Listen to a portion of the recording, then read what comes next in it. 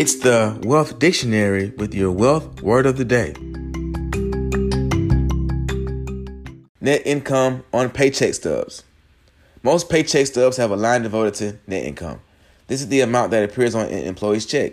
The number is the employee's gross income minus taxes and retirement account contributions. If you enjoyed today's podcast, please subscribe, like, and share. With your wealth word of the day, I am Matthias Trulin.